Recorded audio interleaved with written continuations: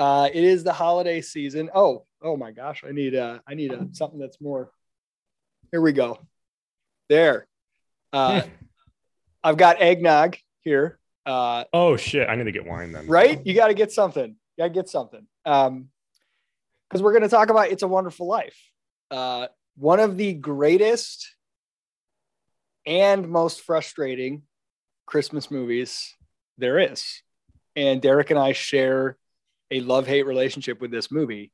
So we got to work it out. We just got to process our feelings together and talk about what it is about this movie that's good and bad. And the ways that I think a movie like this, because it's watched like every year, even if it's just in the background, I think it has a profound influence on people's assumptions about morality, politics, all kinds of stuff. So there's a lot to work with. Especially a movie like that, because it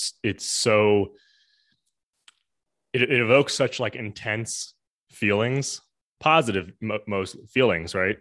And you almost can't help but internalize everything. Yep. When you're watching it. I have a love-hate relationship with like all of Jimmy Stewart's movies, I think, because Mr. Smith Goes to Washington is very similar. Yeah. I'll mention a couple things.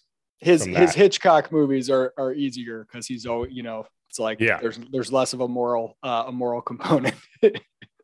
Yeah. Well, it's like so it's always like a lot of really good stuff, and then there's like some really bad idea smuggled in between.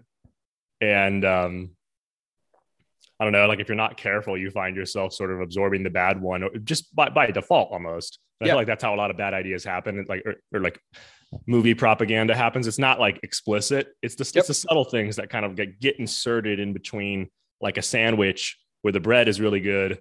And then there's this tiny little layer in the middle that's like really bad or really stupid. And most people don't pick up on it, but then they absorb it still.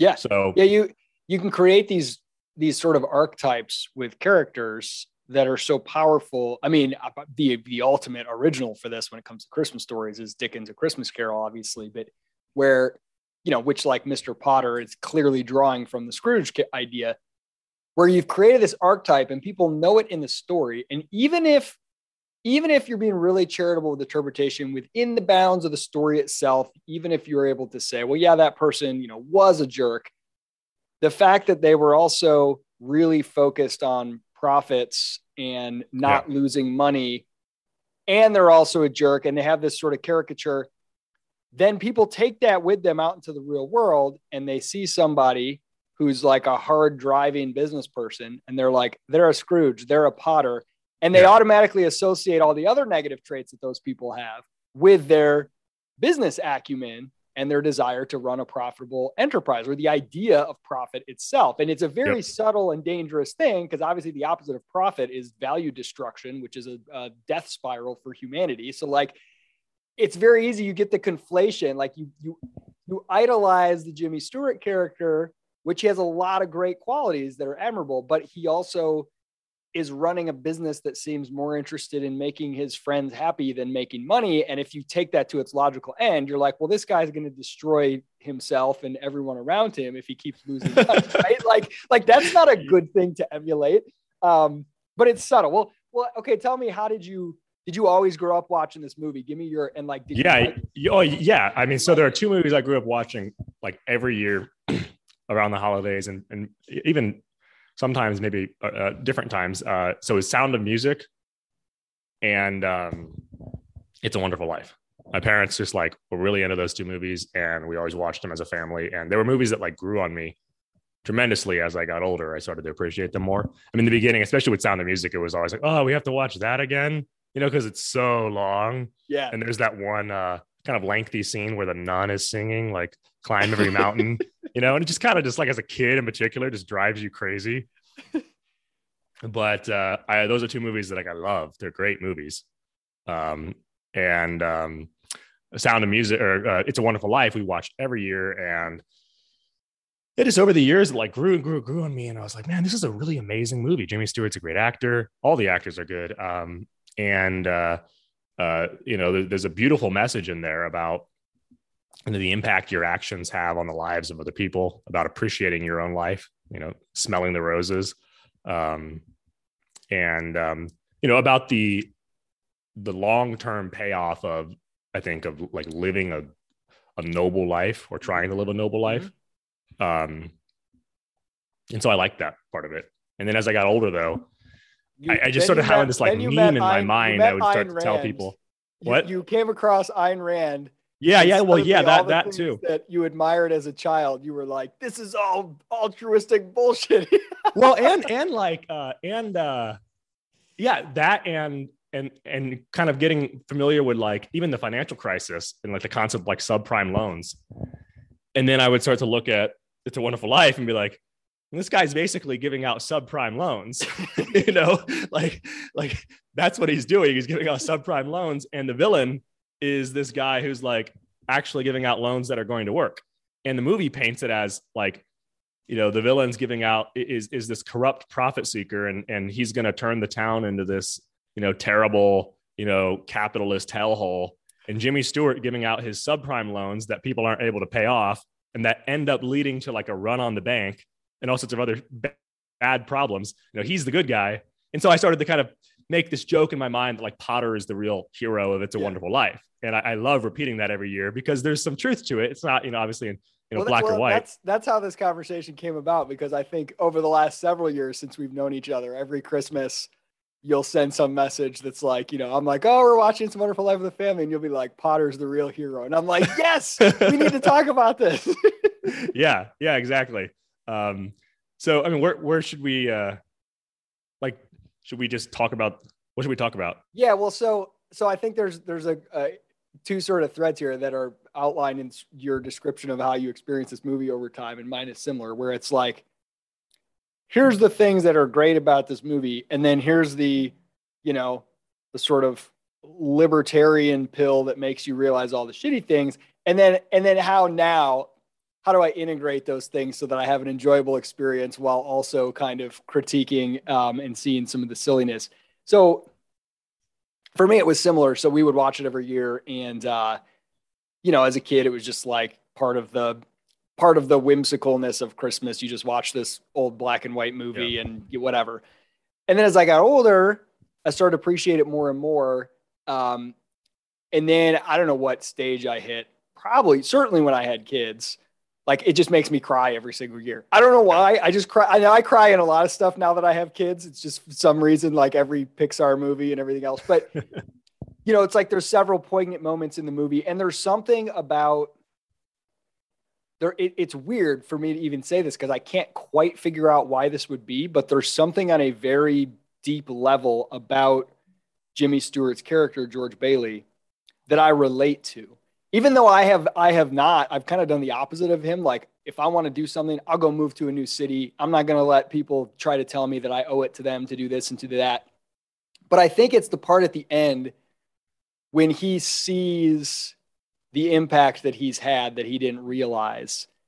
And all these people are so appreciative of what he's done. That's always gotten to me because, I've always loved Albert J. Nock's essay, Isaiah's Job, about the remnant, because in many ways, I've always felt very, very passionate about what I'm trying to do in life. And I'm trying to spread freedom, all this stuff. But most of the time, I feel like it's just spitting into the wind. Like most of the time, I just feel like I'm just, and to see him have that experience where he becomes so aware in such a short span of time of how the shit he was doing mattered. Right. And like that's always really got to me and been moving to me. But like you, as I got older, I'm like, I understood more about the Great Depression and economics and just philosophically about the way that the idea of altruism is used to shackle and manipulate and control people and to create a lose-lose situation, and how like the idea of self-sacrifice and doing the right thing, even when it's costly, great, but how that gets manipulated into, you should always be running a business as if everybody is your family member that you owe stuff to, instead of as if it's except for your shareholders. You don't owe them anything. You can take all their shit and burn it if you want to. That's fine. But all your customers, you gotta, So yeah, just watching that morph. And then, so there was this phase where I'm like, well, why do I still like it so much, even though intellectually I know how silly it is? And then I kind of, maybe matured through that and had the, as TK would call it, the principle of charitable interpretation. Like, okay, well, let's give the most charitable interpretation to all of this. And let's, rather than looking for ways that it's devious anti-business propaganda or whatever, let's just sort of step back a little bit. And I think you can pull out a lot of really great messages from the plot and from many of the characters, while also being aware of the fact that the most common takeaway for most people is probably going to be a little bit more of a mixed bag. It's going to be a little bit more tense. So like I can watch it and get out of it exactly what I want to get out of it and be inspired in just the ways, and I can like just ignore the rest and push it aside. But I'm also aware that it's got some aspects that I think are culturally pernicious. So, well, the thing that gets me in the movie is it's like some of it is all right in front of your face about how bad some of the stuff he does is, or how bad some of the messages, but like they don't really comment on it. Like, so the big one that gets me is he hires his alcoholic buffoon uncle. Yes. Uncle Billy to manage all the money. And he's doing it because he feels, obviously, I'm sure, because he feels some kind of obligation to keep this guy employed, because he's totally unemployable otherwise. Yep. He's like an old senile guy that has squirrels living in his office and forgets everything. And you're entrusting all your customers and your investors money with this dude just because he's related to you. Like, that's like everything bad wrapped into one. It's bad business. It's bad personal life. It's bad. Like it's total negligence. I mean, it displays a lack of character in some sense, in that he's willing to put this before the lives of his customers. And you see what happens is the guy loses all the money. Yep. He loses all the money. And then of course, Potter steals it. That's the thing. It's like he loses the money and then Potter takes it and doesn't give it back to him. And so then the focus is on Potter more as like, and like what Potter does is shitty. He takes the money, he should give it back.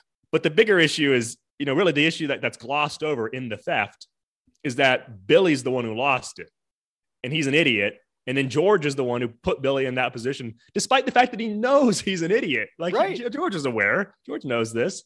No, like if you hire a guy who has to tie strings around his fingers to remember where he's putting all of the bank's money, you probably shouldn't patronize that business. They probably deserve to go out of business. And so then, he loses his customers' money. Everyone wants it. It's like it's a big deal. And in any other context, that would that would be devastating to people's lives, that, his negligence. But it's painted still as this sort of like, this is how great altruism is. And my thought was like, no, this is exactly why like altruism can lead to a death cult. Yes. Because you can be in a position where you've put your need to help others or help one, to such an extent that you actually end up harming a ton of other people in the process. Yep. So that's like, I think a big part of the movie that always irks me. Thinking about business, the impersonal nature of business is often ripped on by people who don't like markets. But I think the impersonal nature of business is one of the most civilizing forces in the world, because, if I need to get my toilet fixed and the only person that can do it is my family member, that's probably going to cause a bunch of strife, right? Yeah. If in the very least, I'm going to bitch about them behind their back because they take a long time, or they're going to take advantage of me, or I'm going to be like, oh, don't charge me. And you got all these guilt things going on. And then you have something as simple as a mistake in your craft resulting in a broken personal relationship, which has effects on children and all these other things that are much more challenging to deal with and negative. Versus if I hire some plumbing service based on their reputation in the market, and I don't know anybody personally, and they're just an anonymous person to me, and they come and they do it, I'm not going to feel bad about giving them a bad review if they're bad, which is good because it helps them get better and prevent making bigger mistakes for other customers. They're not going to feel bad about charging me whatever the market needs to charge to, it's going to create a harmonization because you don't have all these added layers of familial and social obligation. And I think that's like a tremendous aspect of the market. That's a huge benefit. And so the fact that his business, like as a businessman, he makes so many decisions in the way this business is run. it's like the only reason he's there is because he feels a guilt-based obligation to his father to be there. He doesn't even want to be running this business. Like, oh, well, look at all these great things he did for Bedford Falls. Well, what if he wouldn't have felt guilty and would have left? Maybe the dude could have done great things for tens of millions of people in New York City or something. You know what I mean? Like there's the concept of opportunity cost isn't really there. Like they show us at the end, they show us the unseen good that his actions and his sacrifices caused, which is good. But they never show us the unseen cost, the unseen good that could have been done had he made other decisions. His brother comes home. Okay, I know I agreed to take over after you, but no, I'm not gonna. I'm gonna go do what I want to do and get married and make more money and go be a war hero and all this other stuff. And he's just like, he just takes it, right? Yeah. It's like, well, why? And his brother goes on and they show his brother does all these amazing heroic things. Why? Because he had the balls to not give in to guilt and stay in Bedford Falls, right? Yeah. So there's just, that gets glossed over, and I think it's important. Yeah, you don't see everything that he could have done, it's kind of, I mean, it's kind of sad watching it throughout, at least in the beginning, because it's just like he just has one thing after another that keeps him from doing what he really wants to do, right?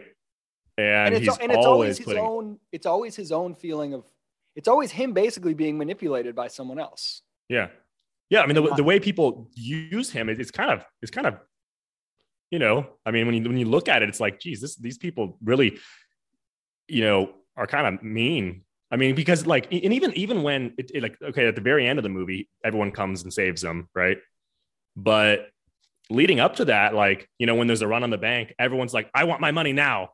Yeah. Right. Everyone's there. They're getting theirs. Yep. Well, they had to come bail him out to keep that gravy train rolling. He couldn't be in jail or dead. The whole city needs to, No, it's funny. If you zoom out and think about if you knew a person, this was a good friend of yours in real life, and growing up as a kid, they were always super excited, had big dreams. They were really bright, really smart. Everybody liked them. They were good at what they did. And they had some dad who owned some small business in some small town. And their whole thing was, I'm going to get out. I'm going to do all this stuff.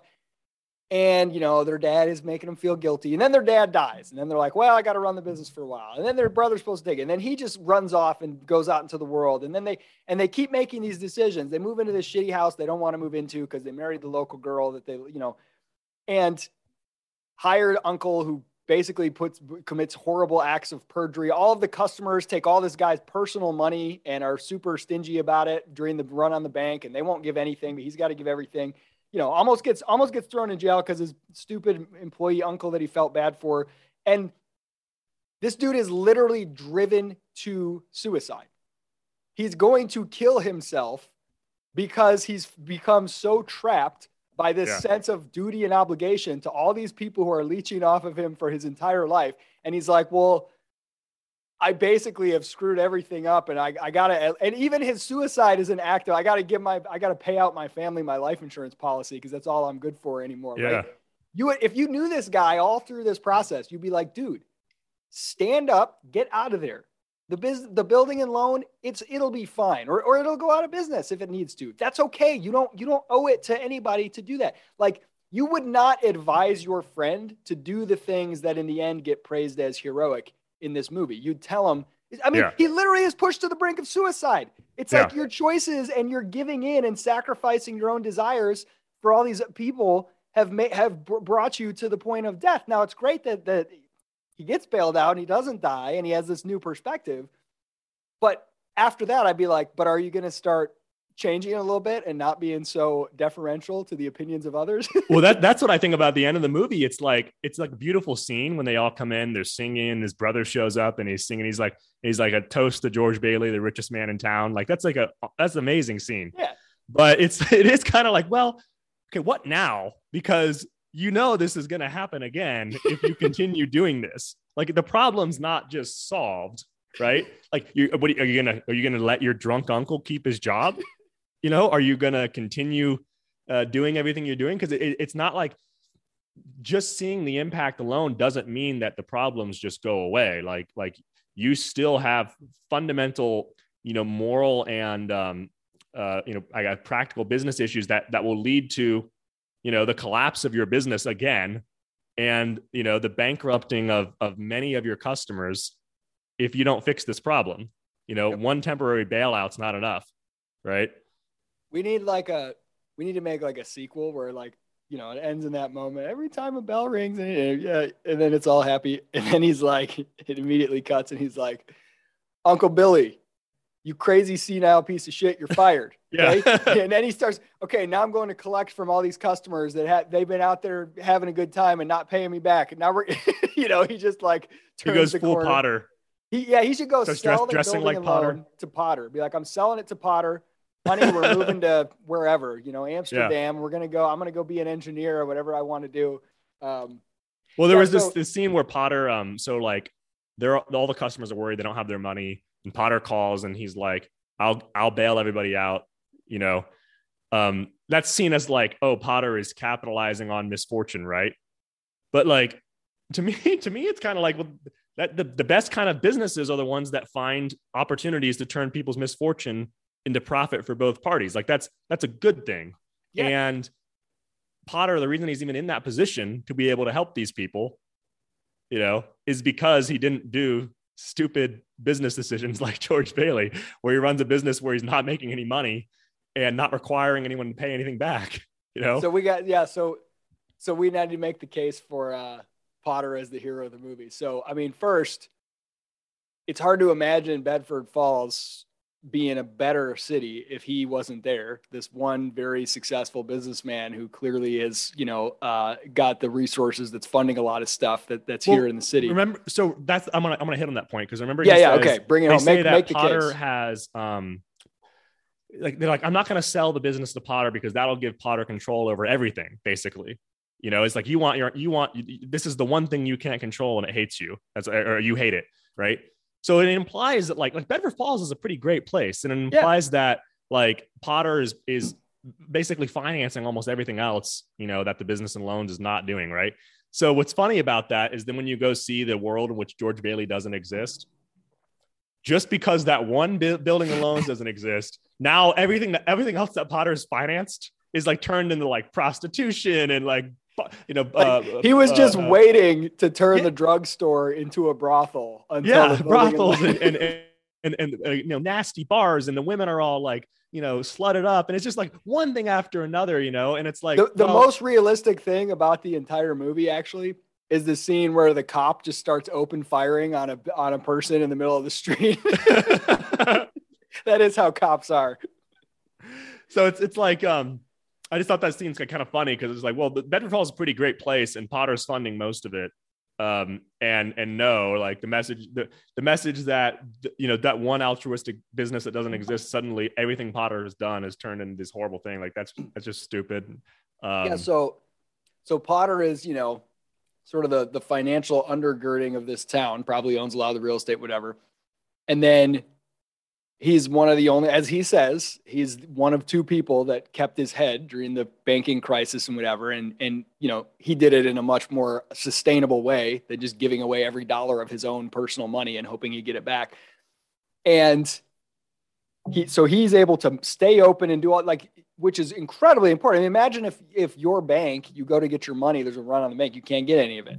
Yeah. And then, and your friends out of a bank that's like, I'll give you 50 cents on the dollar for every dollar you had in that other bank. I'll let you, like, oh my God, that'd be a lifeline, right? That's a lifesaver. That's huge. Yeah. Keeps his head with that. He's an incredibly good judge of talent. I mean, first of all, he was on the board of the building and loan, right? Like he was one of the board members and he understood like, okay, Peter Bailey's dead. Let's just fold this thing up. Like, cause nobody else is good enough to do it. Cause he didn't think George was going to stay. And he recognized that the other, like the other people were like, well, maybe Uncle Billy, whatever. He also is a good judge of talent. He recognized Jimmy Stewart is like, hey, you're a bright young man. He makes him a kick-ass offer. Like, I understand what you want in life. You want to see the world. You want to do nice things for your wife that you can't afford to do now. You're really bright and you're basically underutilized in this town. I want to elevate you and let you put your full powers to use. And there's nothing wrong with this. Like, it's a valuable message, the whole facing that moment where you have the offer to sell your soul, so to speak, and you say no, right? So if you interpret it that way, that George really does not want that life, he wants something else, he cares more about some other value or virtue, and he resisted that temptation. It's like resisting the ring of power in Lord of the Rings. That's a powerful moment in any movie. But if you look at what's actually being offered and the way that Potter is framing it, it's like, this dude I felt that way with a lot of young, talented people I come across. I'm like, hey, you're dramatically underutilized over here working for your dad's landscaping company. Like, come work for me. I'm going to see what you can do. You got all kinds of skills. And like, Potter's giving him something that's pretty awesome. And he recognizes, he recognizes the value there. That's good, being a good businessman. Well, the main dig on him George is that turns it down is not because he doesn't want it. George turns it down because he feels this like duty, to stop Potter from, I don't know what, controlling more of the town or something like that. Because his dad and Potter were enemies, and he feels like his dead dad, he feels more obligation to him than to his own dreams. Yeah. Because you can see George wants everything that Potter's offering. Like, Potter's not giving him a bad deal. It's like a totally kick-ass offer. And it's not even clear like what harm would be done to George's life if he took it. It seems like a good offer.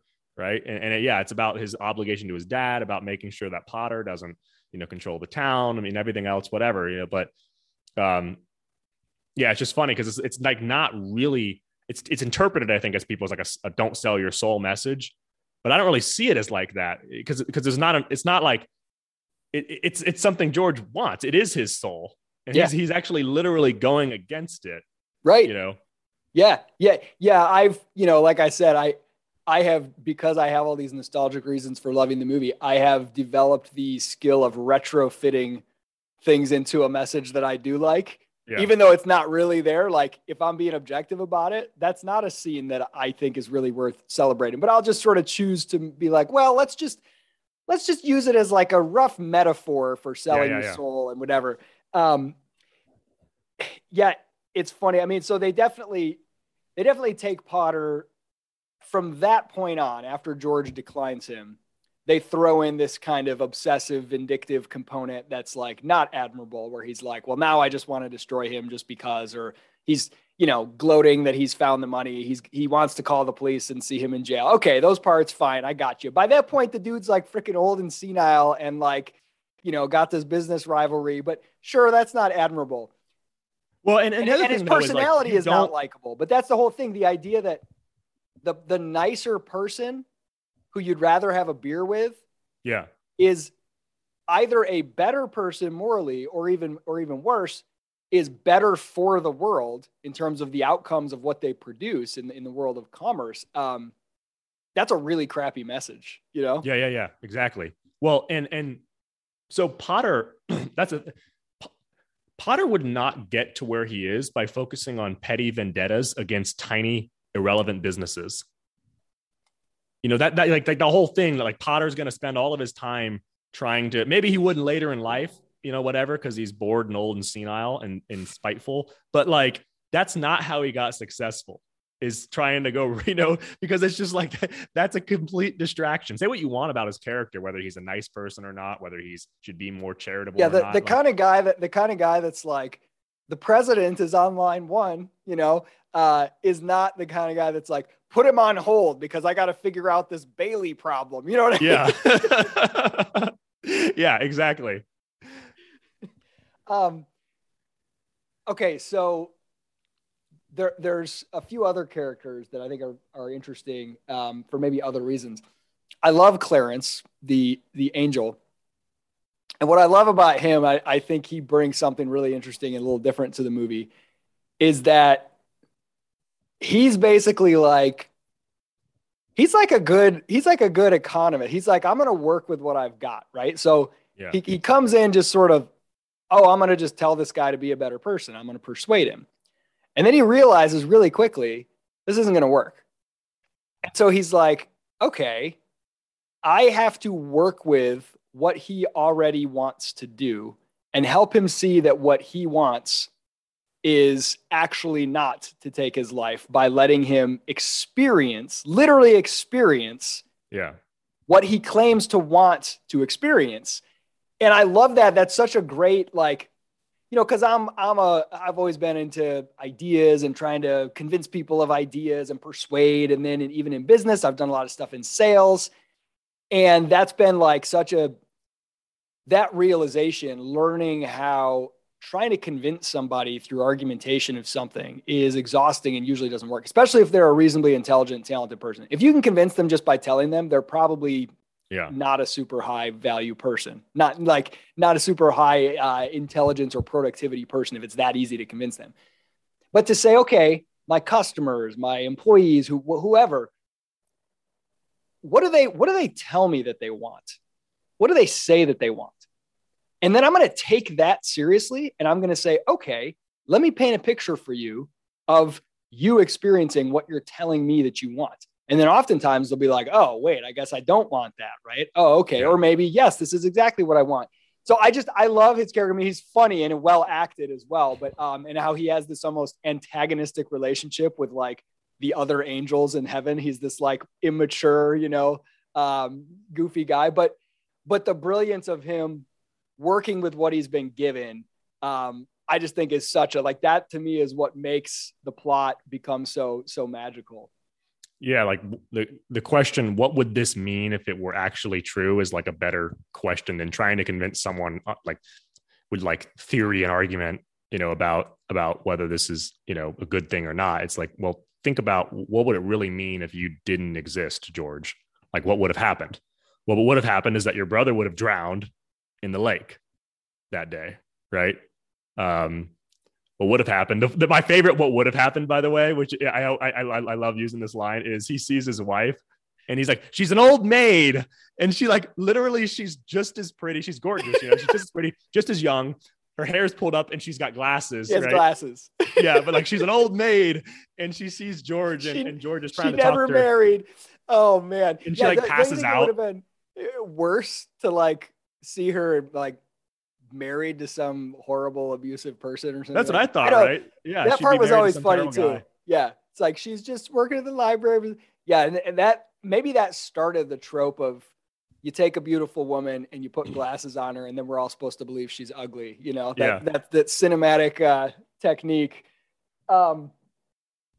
It's funny how it's rare that you take a great, well, maybe it's not rare. I can think of some examples, but when you think of like the classic myths, and stories that have become like just so a part of a culture, even implicitly, to do kind of a retelling or at least a clearly inspired by is a little bit challenging. And the fact that you can take Dickens' A Christmas Carol, which you have a somewhat similar thing, although in this case, George Bailey is a good guy, but he doesn't realize he's a good guy until it gets shown this alternate universe.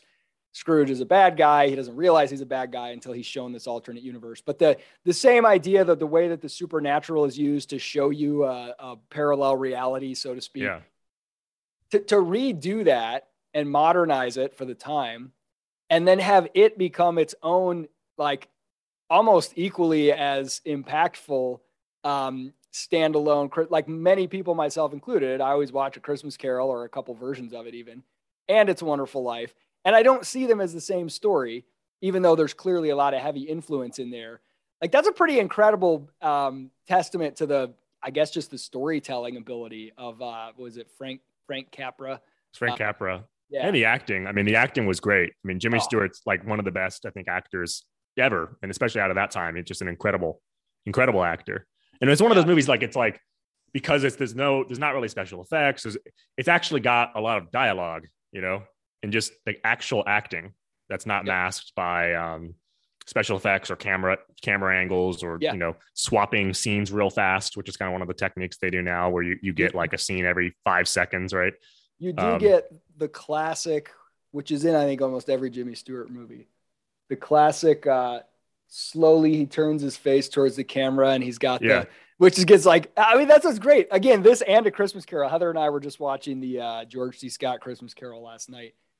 And she's like, I forgot how it was made in like the maybe early mid 80s. She's like, I forgot how like this is basically a horror movie. And there are elements of It's a Wonderful Life too, with the music and the lighting. And it's like, when he comes to the end of his experience of him not existing and he's, and it's like, oh yeah, it's terrifying for him. Yeah.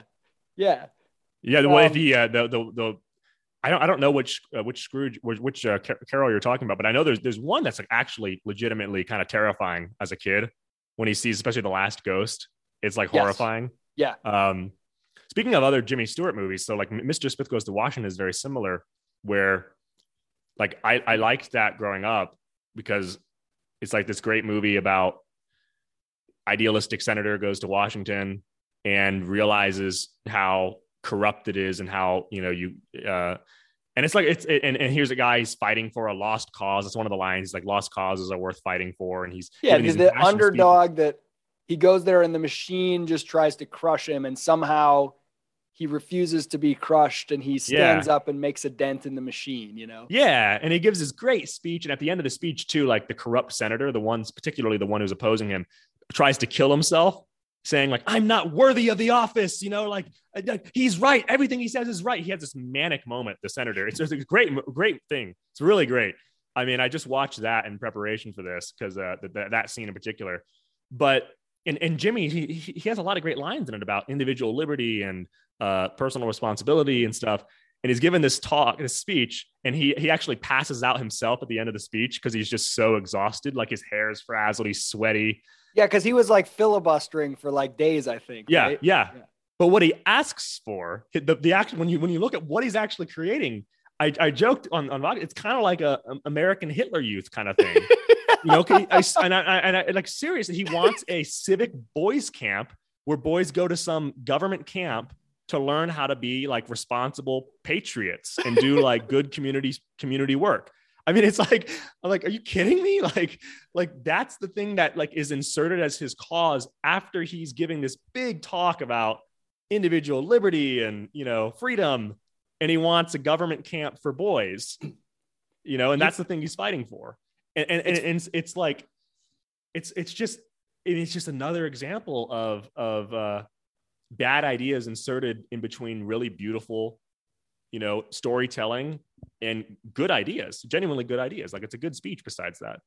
It's funny because we complain about Hollywood now, having propaganda or whatever. And you certainly can find like almost any war film made in the last 20 years. If you look, it's usually funded by the Army or the CIA or the Defense Department, or, there certainly is propaganda. Hey, let's make I know that a lot of the early spy movies and spy TV shows and like, investigator type shows were funded by governments. Like, hey, let's create the idea that spies are cool so that when people hear about them doing horrible stuff, they'll be like, it's just James Bond stuff, So like we can see that now, but now there's such a diversity of media that you can also see a lot of other types of stuff. But back in the day when these movies were made, I mean, Hollywood was, it was it. Like you produced in Hollywood and that's it. There was literally like 2 or 3 studios. Yeah. And so it's so funny. Anything made in that era, it always somehow manages to work in like Franklin Roosevelt is great. Yeah.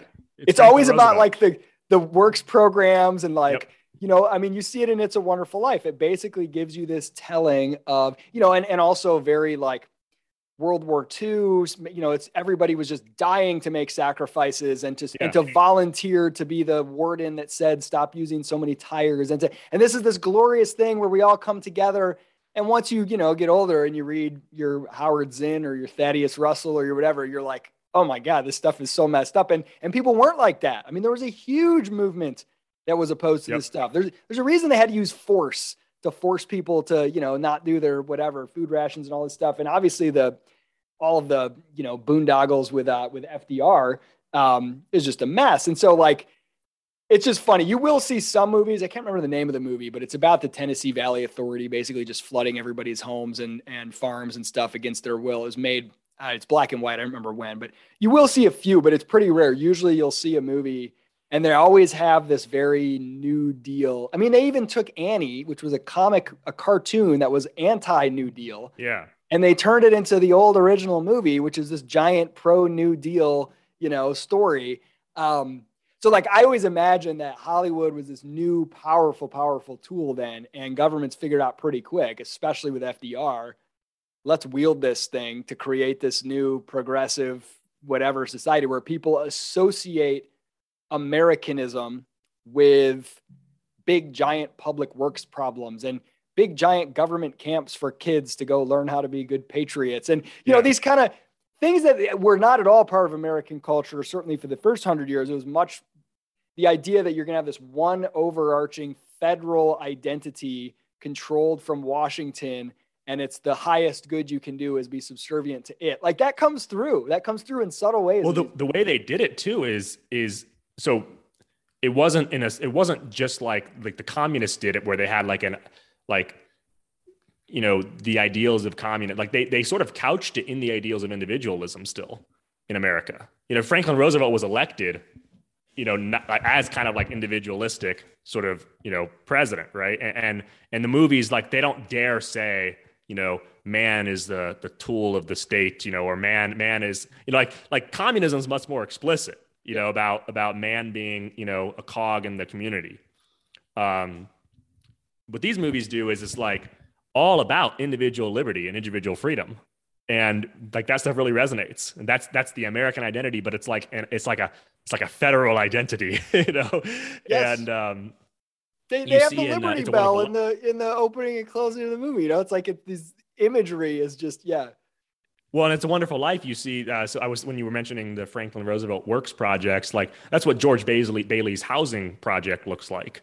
It's very much like a, subprime sort of government loans. Everybody gets a house. Everybody needs a house. Let's all, get, and they're all in these like brand new, like, sort of cookie cutter box homes in a suburb. It looks exactly like, what you would imagine, a government works project to look like, and that's the great thing. George is the noble guy for helping people do that, because he says something, one line was like, it's like, do you want them to have to work all their life just to be able to have a home or something like that? Like he says something like that, where they want it now. Save up until their kids are all grown. They want to consume now before they've saved. It's like this Keynesian thing. Let them consume first and let them pay it off later, But like, there's a good message in there too. Like there is like beneath that, like, it's like, look, like, don't put everything off till the future. Like, you have your kids now. My dad was always good at that. He always told me, he's like, I'm only going to have kids once, he's like, so I did front load some things in my life because I wanted you guys to have that experience, and I wanted to have that experience with you. And I knew that like, you're not going to be young forever. Right.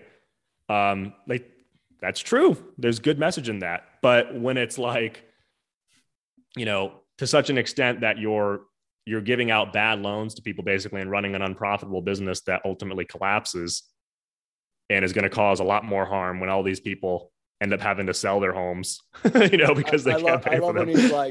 When he's like, all right, let's take a look at this loan. This guy barely makes, whatever. He's driving taxi, sitting on his brains in a taxi cab all day in this tiny, sleepy town. And you just gave him a loan for whatever. And he's like, there's no references. There's no whatever. Yeah. And George is like, well, I can vouch for him. He's like, oh, is he a personal friend of yours? Yeah, he's a personal friend of mine. He's a good guy. And he's like, so basically the way you run this company is if you shoot pool with somebody, you give them a loan. And they're like, yeah. And they make that to look like it's a great thing. You're like, no, that's how you get scandal and bankruptcy and all these horrible things, Yeah. And they show that it happens. They just don't show that like, it's like a bad thing. They just say, well, it'll work out in the end. It's all good. What will happen is the community will all come together and give you the $8,000, which would be like whatever these days. It's hundreds of thousands of dollars. Don't worry about it. Everybody will just be altruistic and we'll get you.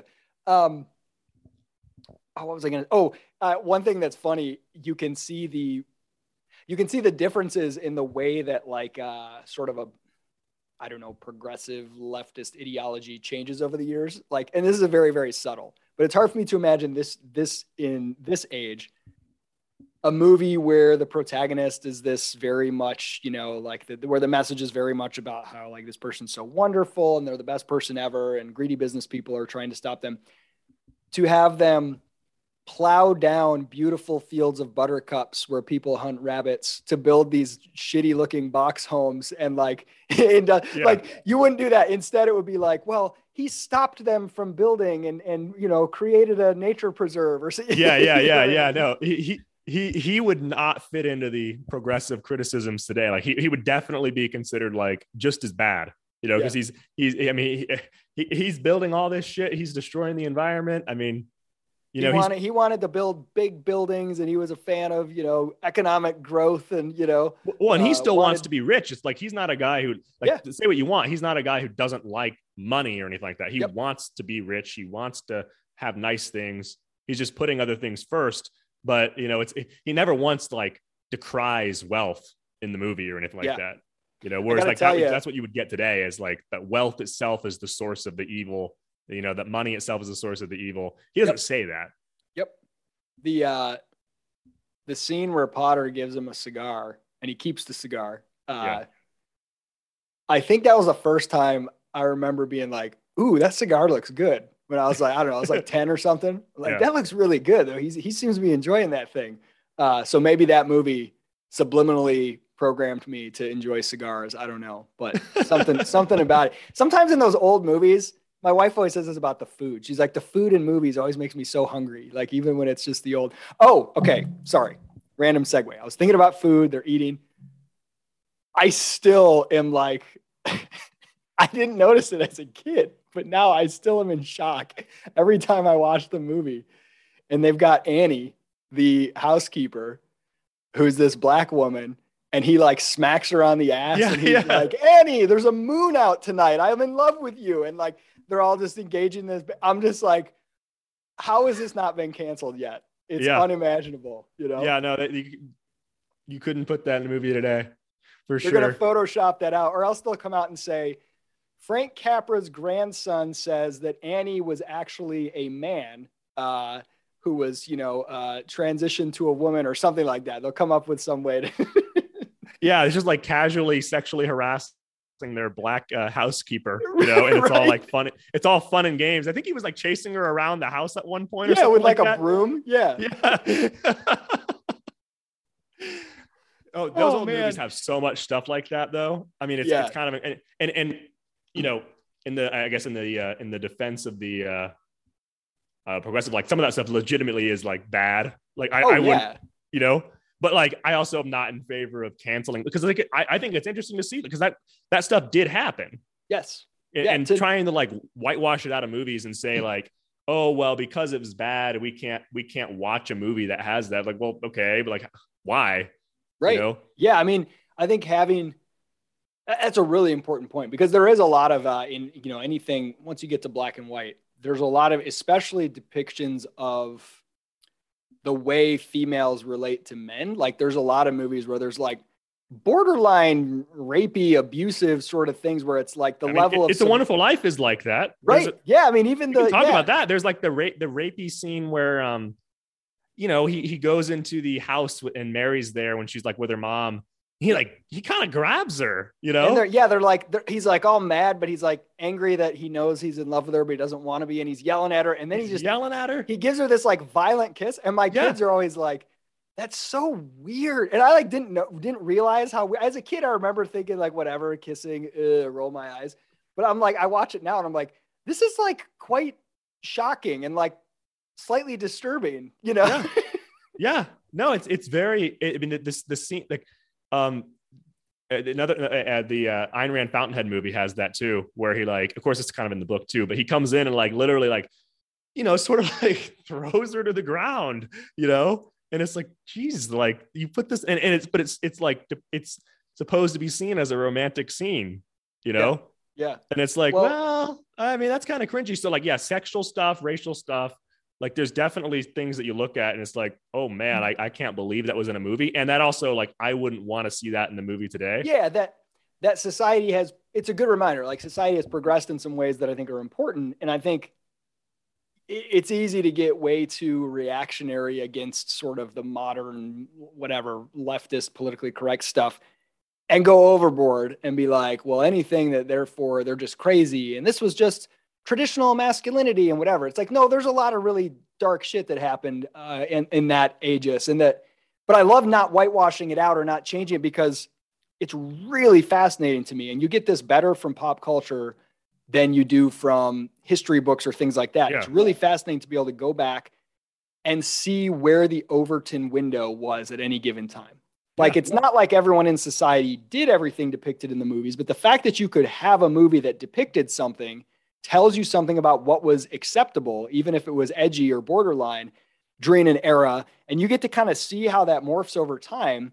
And that's really interesting. And it's really important to be reminded of the good and the bad. There are things that were depicted in movies in the past that I think are great that can't be depicted anymore, and vice versa. There's some stuff like we just said. So I think that's just such a great way to like understand cultural history, is to kind of look at these artifacts and not ever pretend like they were mainstream. Because it's easy for me to forget, like when I watch a Hitchcock movie, like that is not a reflection of the mainstream sort of view of the world at that time. Those were edgy, risque movies for the time, but they were acceptable. You could get away with it, you know? Yeah, if they're acceptable, you can get away with it. And if they're popular at the time, it tells you something about the culture, even if that's not like, it's not like everyone had a black maid that they were slapping on the ass and chasing around the house. Right. I mean, it's like 50 Shades of Grey it's like 50 Shades of Grey was like a bestseller. Yeah. But you don't really encounter people frequently who are like, I hope my boss chains me up in his cellar. You know what I mean? Yeah. Exactly. And I just feel like, yeah, the progressives, they're not always, they're right about a lot of stuff. I mean, and like that ideology doesn't come from like, it's not created out of thin air. You know, it's reaction to very real problems or things that happened in a culture. The problem where they go is that they think that they can, I think a couple things, they think that they can fix these things overnight just by like banning them or something, which is like literally, that's not how the culture changes. You can't just like browbeat people into submission or ban something or not allow it to be put in movies and say like you've solved the problem. In fact, sometimes you create worse problems by doing that, I think, and you create another kind of reactionary movement against you that refuses to take anything you say seriously, which is kind of like what we have now.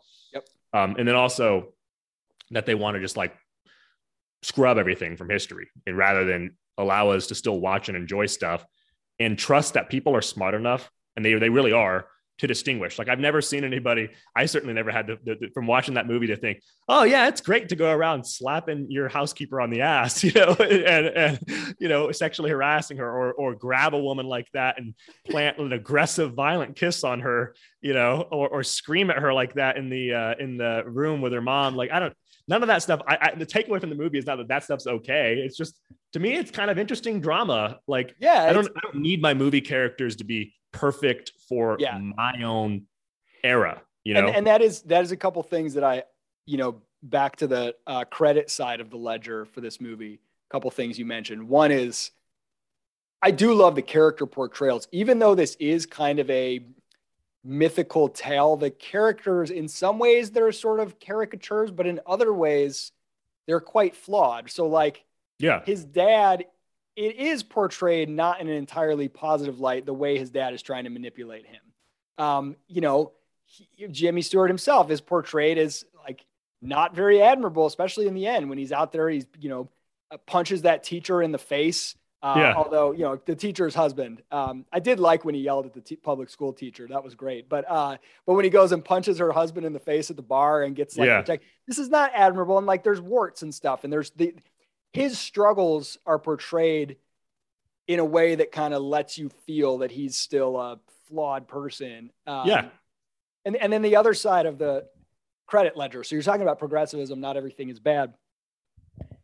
I think this movie is one example of where you can get some of the good elements, because it's definitely motivated by that kind of progressive ideal. And one of the core things that progressivism sort of realizes, or like the first insight of it, the core insight, is about power relations. And they sort of obsess over all this stuff, but like the way that power can be, is very abused and ought to be seen skeptically, and how you see, you know, the power, that the danger of, let's say, a Potter who's on the phone with the president and he's in charge of who gets drafted and all this other stuff, right? You can see like power is dangerous. But here's where the progressives are like, it's like they almost don't take their own insight about power seriously enough. I think they see, wow, humans are corruptible, and if you give them power, they'll abuse people.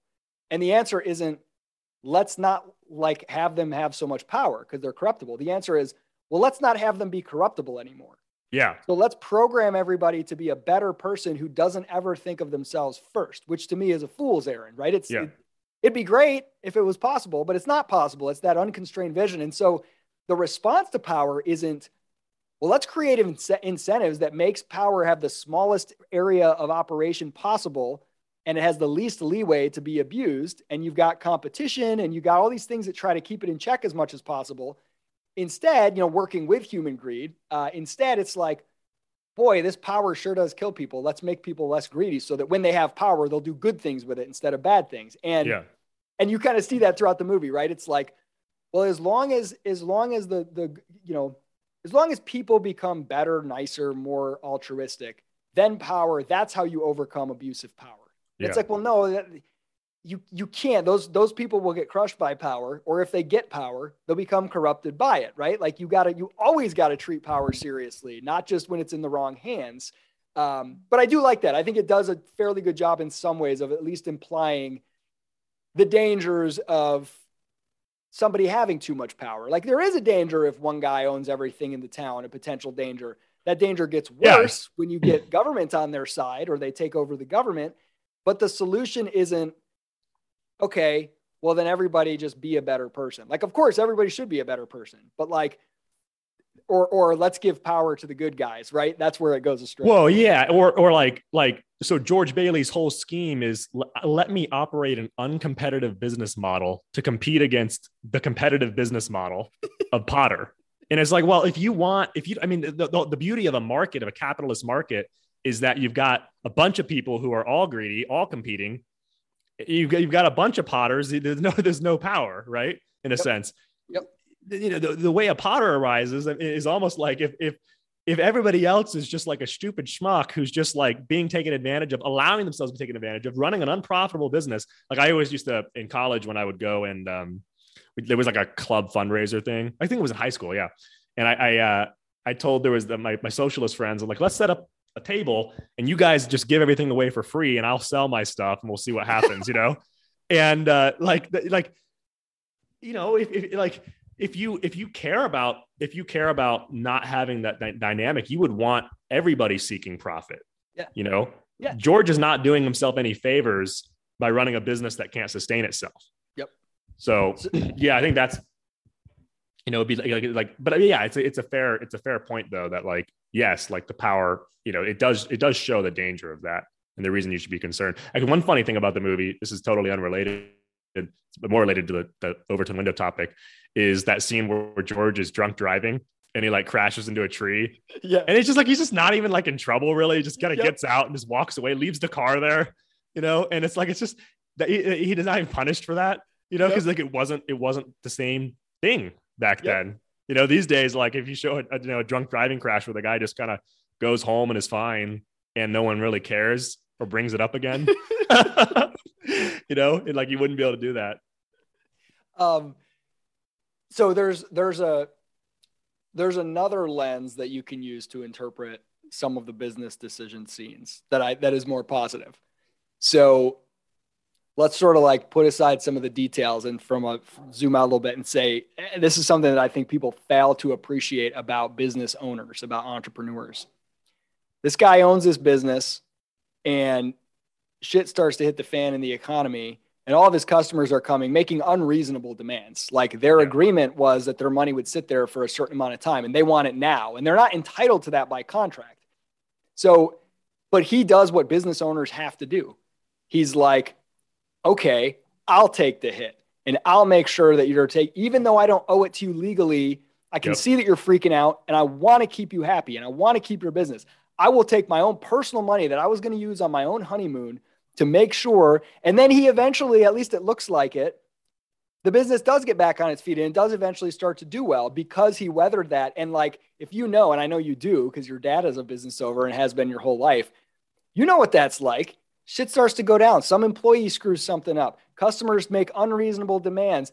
And a small business owner, especially who's very close to those things, how many times do they give up, their vacation or their personal, savings account to go and bail out the company, to make sure it's okay, to make those sacrifices and like, if we're going to look at the admirable qualities of that part of the story, it's not because he cared so much about people and he didn't care about himself. It's that this is what being a business owner forces you to do. And when people talk about they're exploiting employees or they're exploiting customers, I'm always like, you have no idea. I mean, even with a big giant company like Walmart, they're like, oh, employees are exploited. I'm like, I've worked in retail. Do you know who's exploited? The freaking owners. Do you know what the employees do? They never show up for their shifts. They steal shit constantly. Employee theft is the number one cost center for retail places. They treat customers like garbage. They don't help them when they're on the clock. They take breaks that are too long. Exploitation goes both ways. And usually the person at the end of the day that has to absorb the hit and make sure that the customers aren't mad. I mean, I've had employees that have screwed over customers and screwed me over. And guess who has to go smooth it over and take the hit personally, right? And so, like, there's something there that I like, that portrayal of the reality of being a business owner. Yeah, I mean, I feel like he does it for different reasons almost, but like they don't portray the motivations I would like to see, but you could find. But it's true. It's every business owner I know have had situations where they basically are floating payroll, trying to hope that their checks don't bounce, trying to figure out what they're going to do. Like, you, as an employee, you don't deal with any of that. And I've seen, firsthand, it's like where situations are like the employees like, look, if I don't pay you, I know you're going to like sue me too. And I'm going to have to pay you way more. But like, you don't realize like how much I'm suffering. Like, would you be willing to go without a paycheck? Because that's what I'm doing, but would you be willing to do it?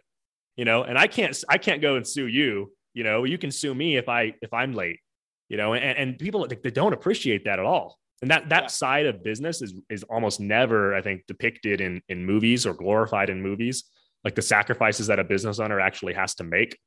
So it's kind of nice to see in that movie, if you look at it through that lens, like, like this, that's not abnormal what George is doing. Yep. That's like very common. And there's a component to it where, like, ideally it shouldn't be common. Like, your goal to run your business is to not have to do that. And that's where a lot of small business owners get really trapped. So it makes me think of the book, The E-Myth, which is all about like, hey, small business owners, if your business only succeeds when you work 80 hours a week, you got to fix something in your business. You can't just, as the book says, you can't just work in your business. You got to work on your business. Let others work in it. And so, like, even though there's something noble and admirable about that kind of hustle and self-sacrifice, it's also like, hey, George Bailey should have been reading the E-Myth, because look at the way that these two guys weathered this storm. One of them, he had a bunch of savings ready. He was prepared for this. Now, maybe because he was buddies with the president and he knew the crash was coming. I don't know. But, Potter was well equipped so that he didn't have to do that. He didn't have to sell his carriage or whatever whereas George Bailey wasn't, right? He was a little too much in la la land and he didn't take his business seriously. He's letting Uncle Billy run stuff and whatever. So what happens when it goes down? Well, he saves it, but only by sacrificing his honeymoon and his, nest. Yeah. He wouldn't necessarily, in that particular case, he wouldn't necessarily even be in that position if he had made smarter decisions and run his business like a business and not like a obligation / community charity project. Which is true of most small businesses. And again, this is something I think is underappreciated by anti-market people. Like, most business failures are because people are not shrewd enough. They're really, exactly. They end up, I mean, I used to work with a lot of small business people. It's like, they just can't stop themselves from giving a job to their deadbeat son-in-law who just bleeds them dry and costs, or they can't fire someone. Too nice. They, like, I know I've experienced firsthand. I've seen, where like, you get someone on board the company who's like just not really good. They've just been there for a long time. And you're kind of like, what are they going to do if I fire? Like, this relates kind of to you did that great podcast on, is it moral to fire someone? And, I think it is, but I also think like people, there are real considerations. People think this, even shrewd business people have like guilt about fire. Like, people, that's never talked about. It's like, but like, they weigh these decisions like, well, is this person even going to make this much money? Like, could they possibly get another job where they make this much money? And if the answer is no, a lot of these people have, a lot of turmoil about whether they should fire them or not. And so I, as much as I rag on George Bailey, I understand the position he's in kind of too. You're looking at your drunk uncle who's been there forever. He's unemployable. He's your father's brother. Like, what are you going to do? Yeah. Yeah. And what he should have done was, if he's going to keep him employed as a charity case, is not have him handle the money. That's what he should have done. You know, that's the bigger issue. You keep him in a side thing where he's not, you know, not harmful to the business. At least he's maybe a cost, but he can't do any additional harm. I do love the scene where the bank examiner comes, and this is when everything's still roses and they haven't lost the money. And like, I love the way that he's this, you know, like pencil pushing little diminutive bureaucratic guy. Yeah. And George Bailey's just like smoking a pipe on the phone, like, oh, here, talk to my relatives, like whatever, bank examiner. It's like, yeah. And I wish you could get away with that with the OSHA inspectors. I remember we had a fire marshal come and we had an office for practice, and it had just been remodeled, just been built. And he had to come give us our approval before we could occupy it, even though we'd been occupying it for months, because it takes them like months to come. And all he does is he has to walk through the building. They barely do I wish I could have treated him like they treated that bank examiner. This dude was so intense and self-serious. I could be like, oh, I'll talk on the phone. And he was like, it was the most insane thing ever. He was like, I mean, this office was insane for many reasons. It was a second floor office with no elevator because the code doesn't require you to have an elevator, but the bathroom had to be handicap accessible. So it was this huge wheelchair accessible bathroom. But how are they going on a second floor office with no elevator? So you're like, how is a wheelchair going to get up these 2 flights of stairs? Anyway, he comes in and there's like this little lobby area downstairs. There's like a door, and then to the right, just a little empty space. And then there's stairs. And he says, and we had a little chair in that empty space. He says, you got to move that out of there. I said, why? He said, there can't be anything in the entryway that could impede exit in case of a fire. And I said, well, if the place is on fire, who's going to come down the stairs? And instead of taking the 3 steps straight out the door, just like go left into this little portico and sit in a chair. Like no one's tripping over this. It's not in front of the door. He's like, this is defined as an entry area. And I got so mad. I was like, how do you sleep at night? I was saying, my employees were like, Isaac, shut up. But that bank examiner scene always makes me be like, that's the way the relationship should go, you know? Yeah, well, that's the way to depict them too, as these like paper pushing bureaucrats, you know. Like there's good parts in the movie where they, you know, they don't depict these people as always, you know, great people. Speaking of fire people, dude, I was at my parents' house in San Diego a couple of years ago, and I was there alone, and I looked outside the window, and there was a fire truck in the driveway. And I'm like, what the hell is going on, you know? And so I come out and start talking to the guys, and they're like, oh yeah, we're driving through. We're testing whether or not we can get into your driveway. And it looks like your driveway, the angle's off, so you're going to have to redo it. That's what they said. And I'm like, what the hell? Like, cause it was like this kind of steep, and I was like, okay, first off, you don't like, understand the relationship here. We pay money so that you will serve us and put the flames out if our house burns down. We don't pay you to come and tell us how to construct our shit, you know? No. And it's like, why are you even here? You didn't schedule anything. You're just driving into people's, like, you're just driving this big, you know, beast of a truck into people's driveways and unscheduled. And then you're going to like, you know, give them what, a warning or a citation or like, what are you even going to do now? You know, like if I saw any other car in my driveway, I'd be, and like, who's just there and it's a stranger, I'd be kind of pissed off, you know, and I'd be like, get off my property, you know, but you've got a uniform. So you can just drive into my house to test my driveway without permission. I mean, it's crazy, you know?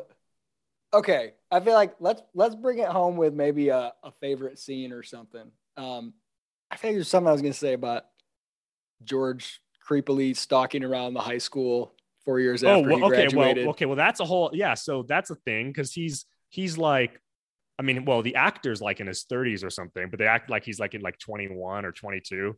Yeah. I think he was supposed to be 4. I don't remember something. He's young at the start of the movie. Like when he's going to get the suitcase and he's like, I want the big one. Yeah. He's like right out of high school, I think. Right. Or a couple of years out of high school. Yeah. And then when that high school dance is going on, he's like in his mid-20s, maybe, because his brother is graduating and he's not that much older than his brother.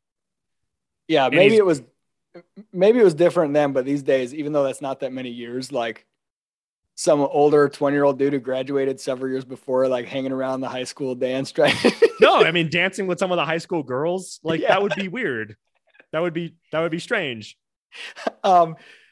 Okay. But favorite, I'm going to go with a favorite scene. And then you can do one and we can wrap it up. So And this is probably the scene these days. Like I usually cry at first at this one, and then I cry at the end. When he's a kid and he's working at Mr. Gower's place, and they do a really good job with this scene in particular of demonstrating the fact that George Bailey is willing to endure personal sacrifice to do the right thing. Yeah. When he realizes that the dude's got the wrong thing in these pills, and he tries to tell him, and he gets smacked in the ear, and he's still like, I can't do this. So he goes and finds his dad or whatever. And then Mr. Gower, all drunken and sad because his son has died. When he realizes that, and then he breaks down and realizes, oh my gosh, this kid just saved me, like, for having such integrity. Yeah. And he's, so, I'm not going to hit you. Don't hit my sore ear again. Like, that's just such a poignant He was like scene. bleeding out of his ear. He's bleeding out. It's got so much going on. You feel like the pain of this guy just finding out his son died. So he's getting drunk and he's doing a sloppy job. And this plucky, cocky kid like realizes he can't do this. And then he looks up at that sign that says, ask dad. He knows. So he runs to his dad, and his dad's busy with business and he doesn't know what to do. And like, I think that is one of the best scenes in the movie. And then you see, later on in that alternate version, Mr. Gower is this, hated person because he poisoned people or whatever. But I like that. I think that's a really good way to portray the positive side of being willing to do the right thing instead of the convenient thing, versus some of the other portrayals, which to me are really just like him sacrificing his dreams for no reason. But that one I think is a really good one. Well, and Mr. Gower would have been a pariah. Like, we don't have much redemption for people. Like, we tend to see these things like when it happens, I think as a culture, like, people are very harsh on people who make these kind of mistakes, and they don't. But this movie shows the human element that could lead to a mistake like that, where this guy has just lost his son. He's just devastated. He's drinking. He's making a sloppy mistake, and something bad happens, and he kills someone, and it sucks. But his life would have been ruined after that. Should it have been? Probably not. I think people should be forgiven for that kind of stuff. But that's what would have happened. And so you see the effect that George had on just that one life is tremendous. Yep. Right. This guy had a completely different outcome now. And you see later in life, he loves George. Like, you can tell, like, he loves George Bailey. And that's what's one of the things that comes through in the movie is like, everybody loves George Bailey. Yeah. And I like that. I really like that. Yeah. I was going to name that scene, to be honest, as my favorite too. So I try to think, like, if I can, I'll give some of my favorite lines in the movie. I love the scene, I love the scene where the girl, the hot, sort of, almost Marilyn Monroe blonde whispers in his ear, George Bailey, his deaf ear, I'll love you till the day I die. I thought it was a great line. I love Potter when he's like, Merry Christmas in jail. Yes, that's one of my favorites. I always laugh at that. Potter, I mean, so the best actors, I mean, Jimmy Stewart's a great actor, but the guy who plays Potter is great. And that's Lionel Barrymore. Yeah. That's, Drew Barrymore is like a father or grandfather. Grandfather, I think. Yeah, he's incredible. He's an incredible actor. And the voice he does, that kind of like high pitched sort of like sneer, like, like it's really good. It's amazing. So I love the I always used to do that, impersonate Jimmy Stewart, where he's like, you're nothing but a scurvy little spider, and Potter's just like sitting there taking it all calmly. I think, the scene where Sam Wainwright gives him the money at the end is nice. That whole scene is one of my favorites too. Yeah, where like Sam's like, wire him whatever he needs. Yeah, it's like, my office instructed to give you an advance of $20,000. Like, I just thought that was a great, that whole scene in general is and thank goodness somebody from that town was enterprising and moved out and went into business so they could legitimately bail him out. Well, that's the thing too, is like Sam. Like, he's always, you can tell he's kind of jealous of Sam. Yeah. And he knows like Sam's living the life he wished he was living. Right. But and Sam's a little shallow and a little silly, but it's like also, everybody else dumping their spare change out. That's a really beautiful gesture, but a line of credit from one guy who's got a business that can handle $20,000 without a word, that's going to be more of a, you know what I mean? Yeah. I mean, that's the thing is like, you can, at the end of the day, like if you want to, if you can help more people by getting rich. Yeah. And by being successful. Sorry, you can, like if you want to have that kind of like, because it's trivial for Sam to be able to do something like that, Yeah. And if George was the type of guy, if he was portrayed as the type of character who just really doesn't care about that, he's not super ambitious in business and competitive and wanting to be rich and whatever. And he was just more happy, content with being a local yoga instructor who eats granola or some shit. Right. Like, okay, then that would be fine too. If he's a good person. But when you are wired that way, to portray it like you have a choice to either do that or deny the dreams that you have, because the only way to be a good person is to deny your dreams. Like I just don't like that message. No, and that's like even just the idea of like what would have happened if you didn't exist.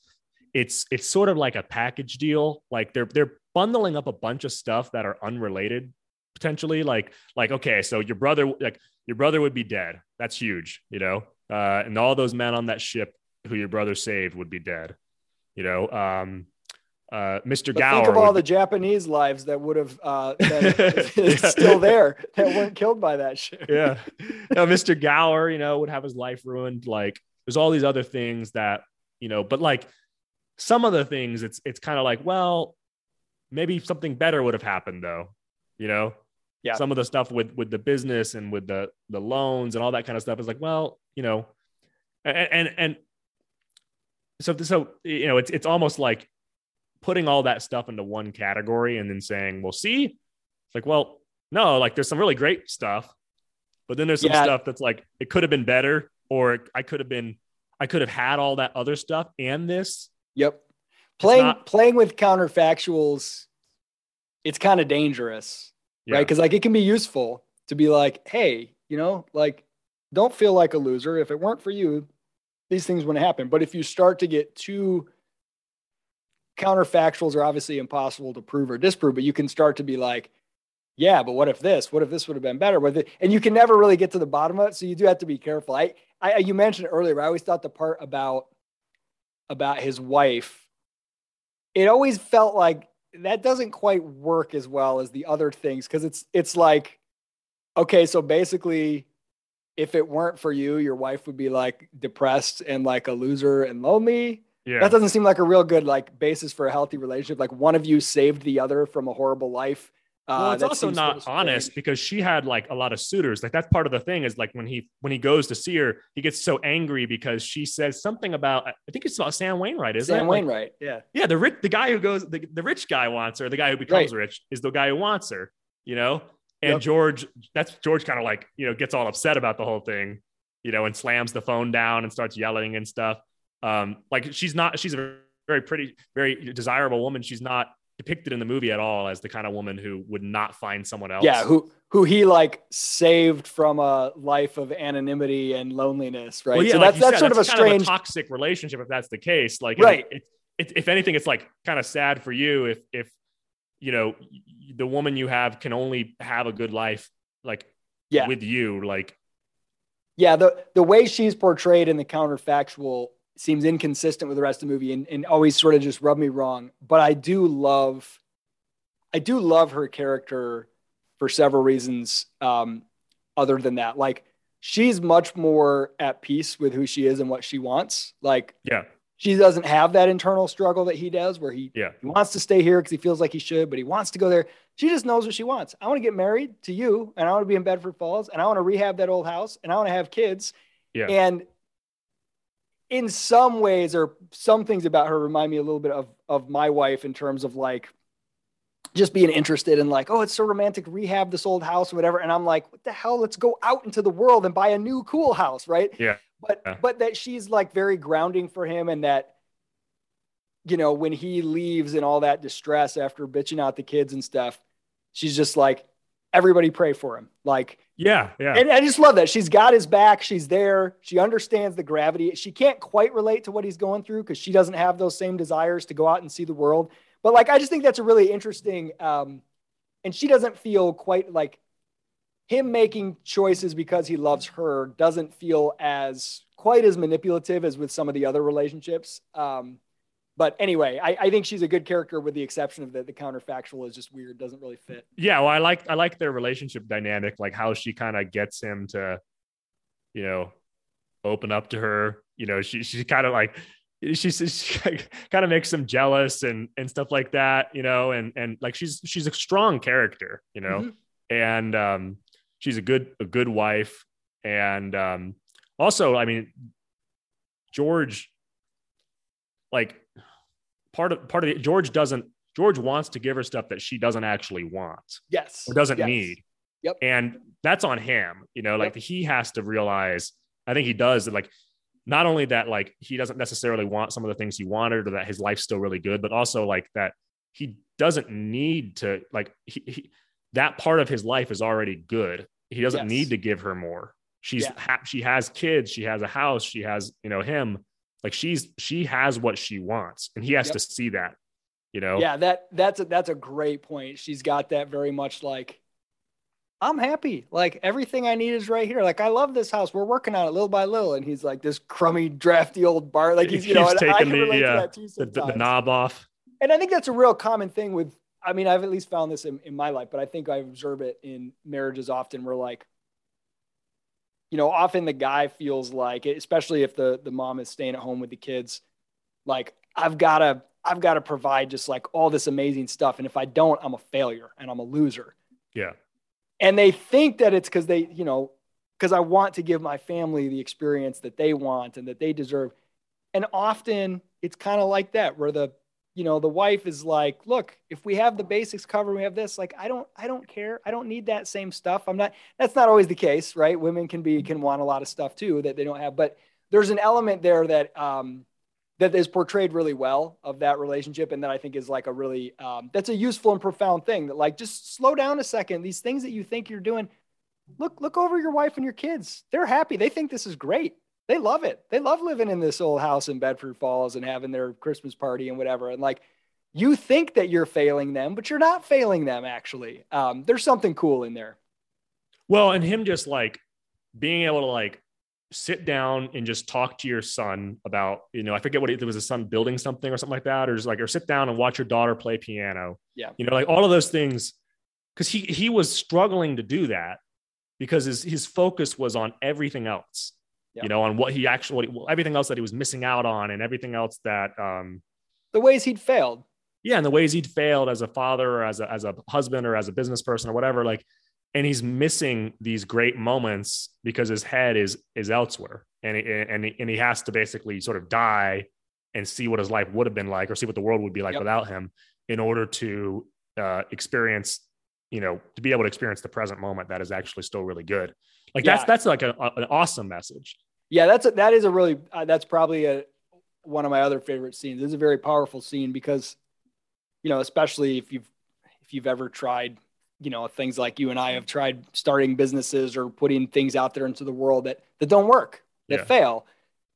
It's really hard. You can tell yourself, oh, failure is part of the process and shake it up. But it's hard to not internalize it and to feel like, man, I set out with this vision to build this incredible thing and I failed at it. And he looks at that bridge that he has that represents his architecture dream and he just throws it on the ground. He's like, this is just delusion. I'm such a freaking failure. You know, we can't afford, what's wrong? What are you looking at the neighbor's car for? Why is our car not good enough? Cause I'm a failure. Cause I'm a loser. Right. And just for him to have that feeling and to get that change of perspective. That's like, no, you're not a failure. Like it's okay. Right. Even though you have failed at certain dreams of yours. Now, maybe those dreams were misplaced, or maybe you actually did fail, but that doesn't make you a failure as a person. And I think that's a difficult thing, especially as guys get older and you start to be like, oh, I like literally can't do some, you know, I imagined at some point that I would do this or do that.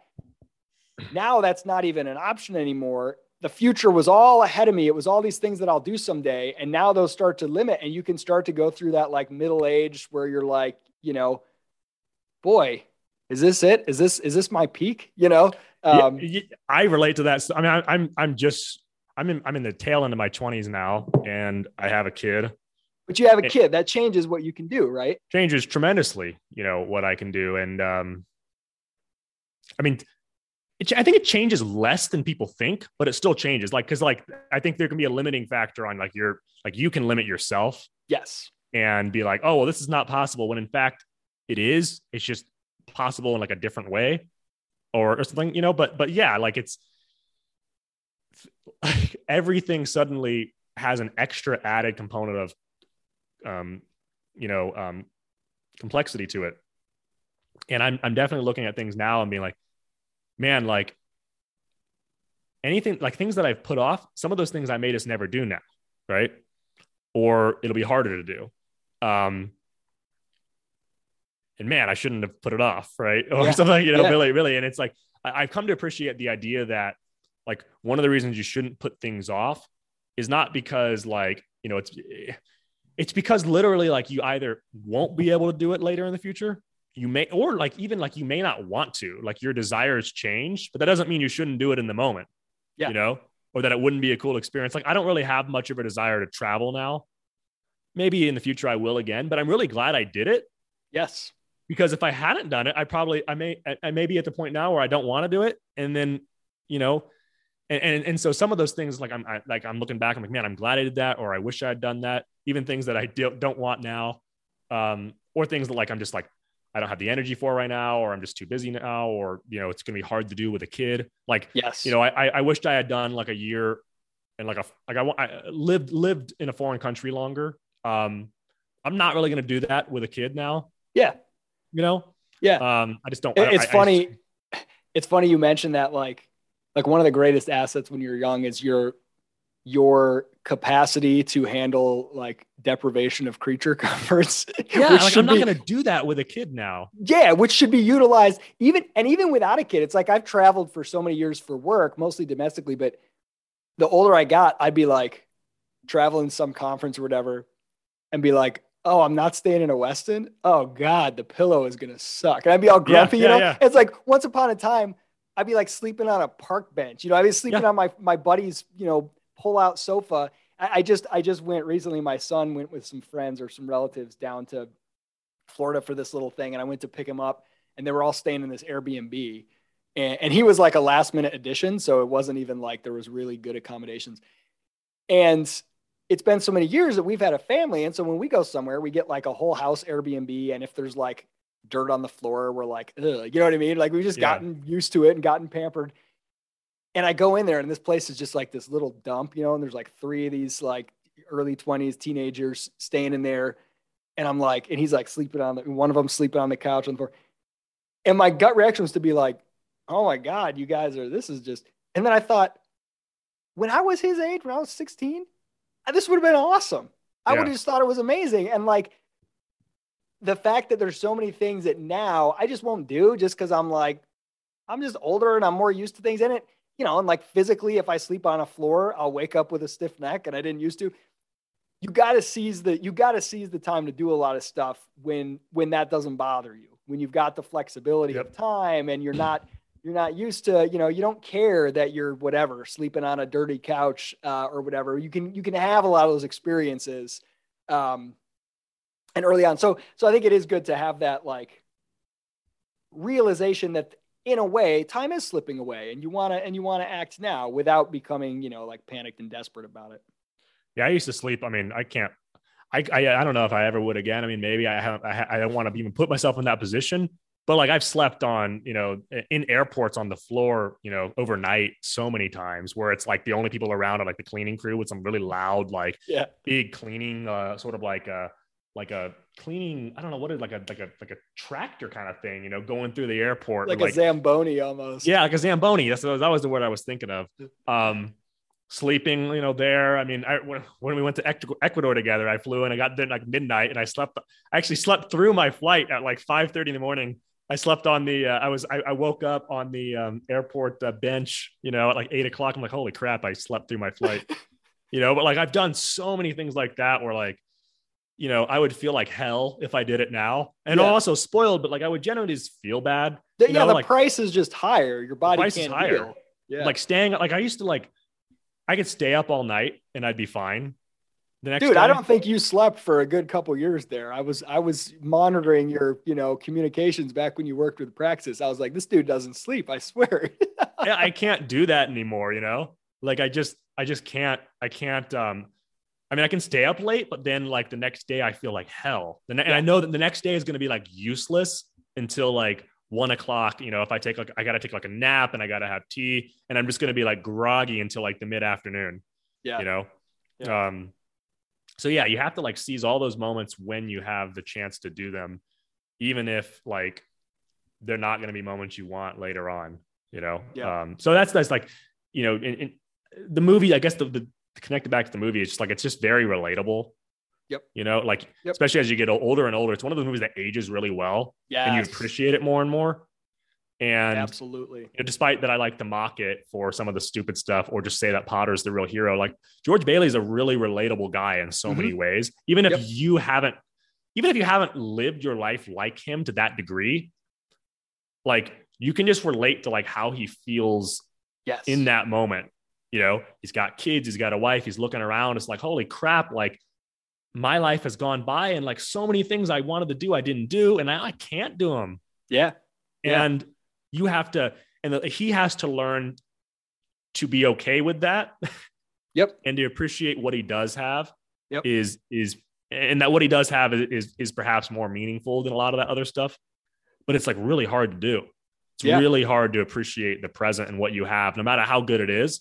Like sometimes you have to have it all taken away. That's what he has to go through, to see like, hey, my kids, my wife, like that's everything to me, So are you going to keep the family tradition alive and have an annual viewing with your kids? Oh yeah. I want to. Yeah. I want to do that. I want to do, I mean, well, first off, not just that though. We got to do Dumb and Dumber. We got to do the Adam Sandler movies. The list gets pretty long. Yeah. Yeah. The list is long. We got to do some old Ben Stiller stuff. And then we have, obviously, It's a Wonderful Life and Sound of Music.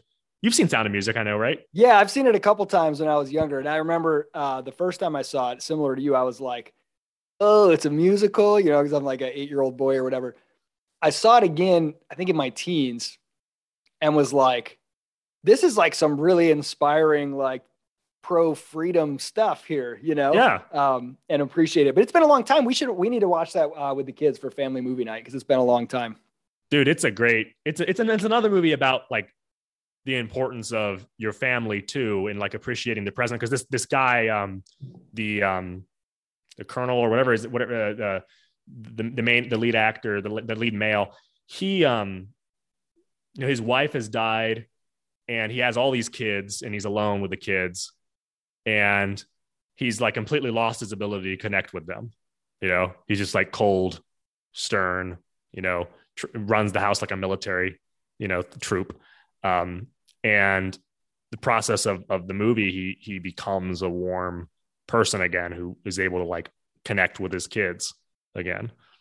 And it's like really, really moving, but also like relatable too. Like I'm sure you like when you have to work to like continue to like be connected with your kids, like the shit, because your kids just don't even see the shit that you go through. It also makes you appreciate your parents more, Yeah. Like you're like looking at your mom and your dad or whatever, and you're just like, oh shit. Like the fact that you managed to always put a smile on and like not let me know how miserable you were that day is like really, really hard, Yeah. Like, and life can just, get at you to where like you time goes by and you realize you haven't really been there completely for them. Yep. Yeah. Getting re-grounded in that frequently, especially if you have gone through something like that. I mean, I can't even imagine like losing a spouse like that, but the kind of survival instinct takes over, and you're like, okay, well, to survive, we just got to run a tight ship, and that's it, Yeah. And so like, I like to watch movies like that and like What's a Wonderful Life, because ultimately like those movies, like they remind you of that kind of stuff. Yep. And I think that's useful. It's like, I don't know, reading the Bible every day or something like that. Like you read a couple passages from the Bible and you just like, you get into that spirit, right? No matter what you read. Yep. Even if it's just like one, that, frame of operating. Yeah. So it's healthy to do it. It grounds you in the best version of humanity for, just kind of connects you back to what it, what is a good version of being a person. Yeah. Yeah, I love it, man. Well, we're definitely watching it again this year. And my only quandary is if I just leave it without commentary, or if I, let the kids in on the You got to pause it and tell the kids, like, well, okay, look at this. This is actually a subprime loan, and explain why these are bad, and explain how they caused the 2008 financial crisis. Okay, kids, right here, everybody pull out Great Myths of the Great Depression by Larry Reed. You're going to read that before we press play again. We're going to have to read the entire, John Galt speech from Atlas Shrugged before we continue here. Hey, man, this was a ton of fun. We should do these sort of pop culture type convos more often. Oh, well, I want to do one on old movies, like, or not old, but like 90s, the 90s movies. Yes. The 90s. I want to do one on the 90s and about like what changed in movies from there to now. And, just kind of like reminiscing about that, because I just miss it, man. I miss the spirit of the 90s. Yeah, man. We could even talk about music. We could talk about the Monkees because they were a major influence on the Beatles. Who? Come on, it's from Dumb and Dumber. He's like, wait, was that a line from Dumb and Dumber? They're sitting in the diner and he's like, oh, look, they've got the Monkees. They were a major influence on the Beatles. No, I didn't. I can't believe I got you. Dumb and Dumber line. How did you get me? I'm like the king of movie lines. You got me. You've never had a Dumb and Dumber line go over your head, and you've done it. And I've been like, what? Wait. Oh, dude, I'm sad now. Like that's a movie. Like I feel like I've memorized like everything from it too. Yep. You got to now. You're gonna have to, as penance, you're gonna have to go watch it again. Well, great penance for me. I could watch that over and over and over. I have been since I was a kid. I used to have. I remember we had the old VHS with the it went into the paper box, Yep. Just a little slip on. Yep. I had that yellow one. Man, those were the days. Hey, man, this is good stuff. Great to chat. We'll do it again. Yeah, I'll see you later, man. Bye.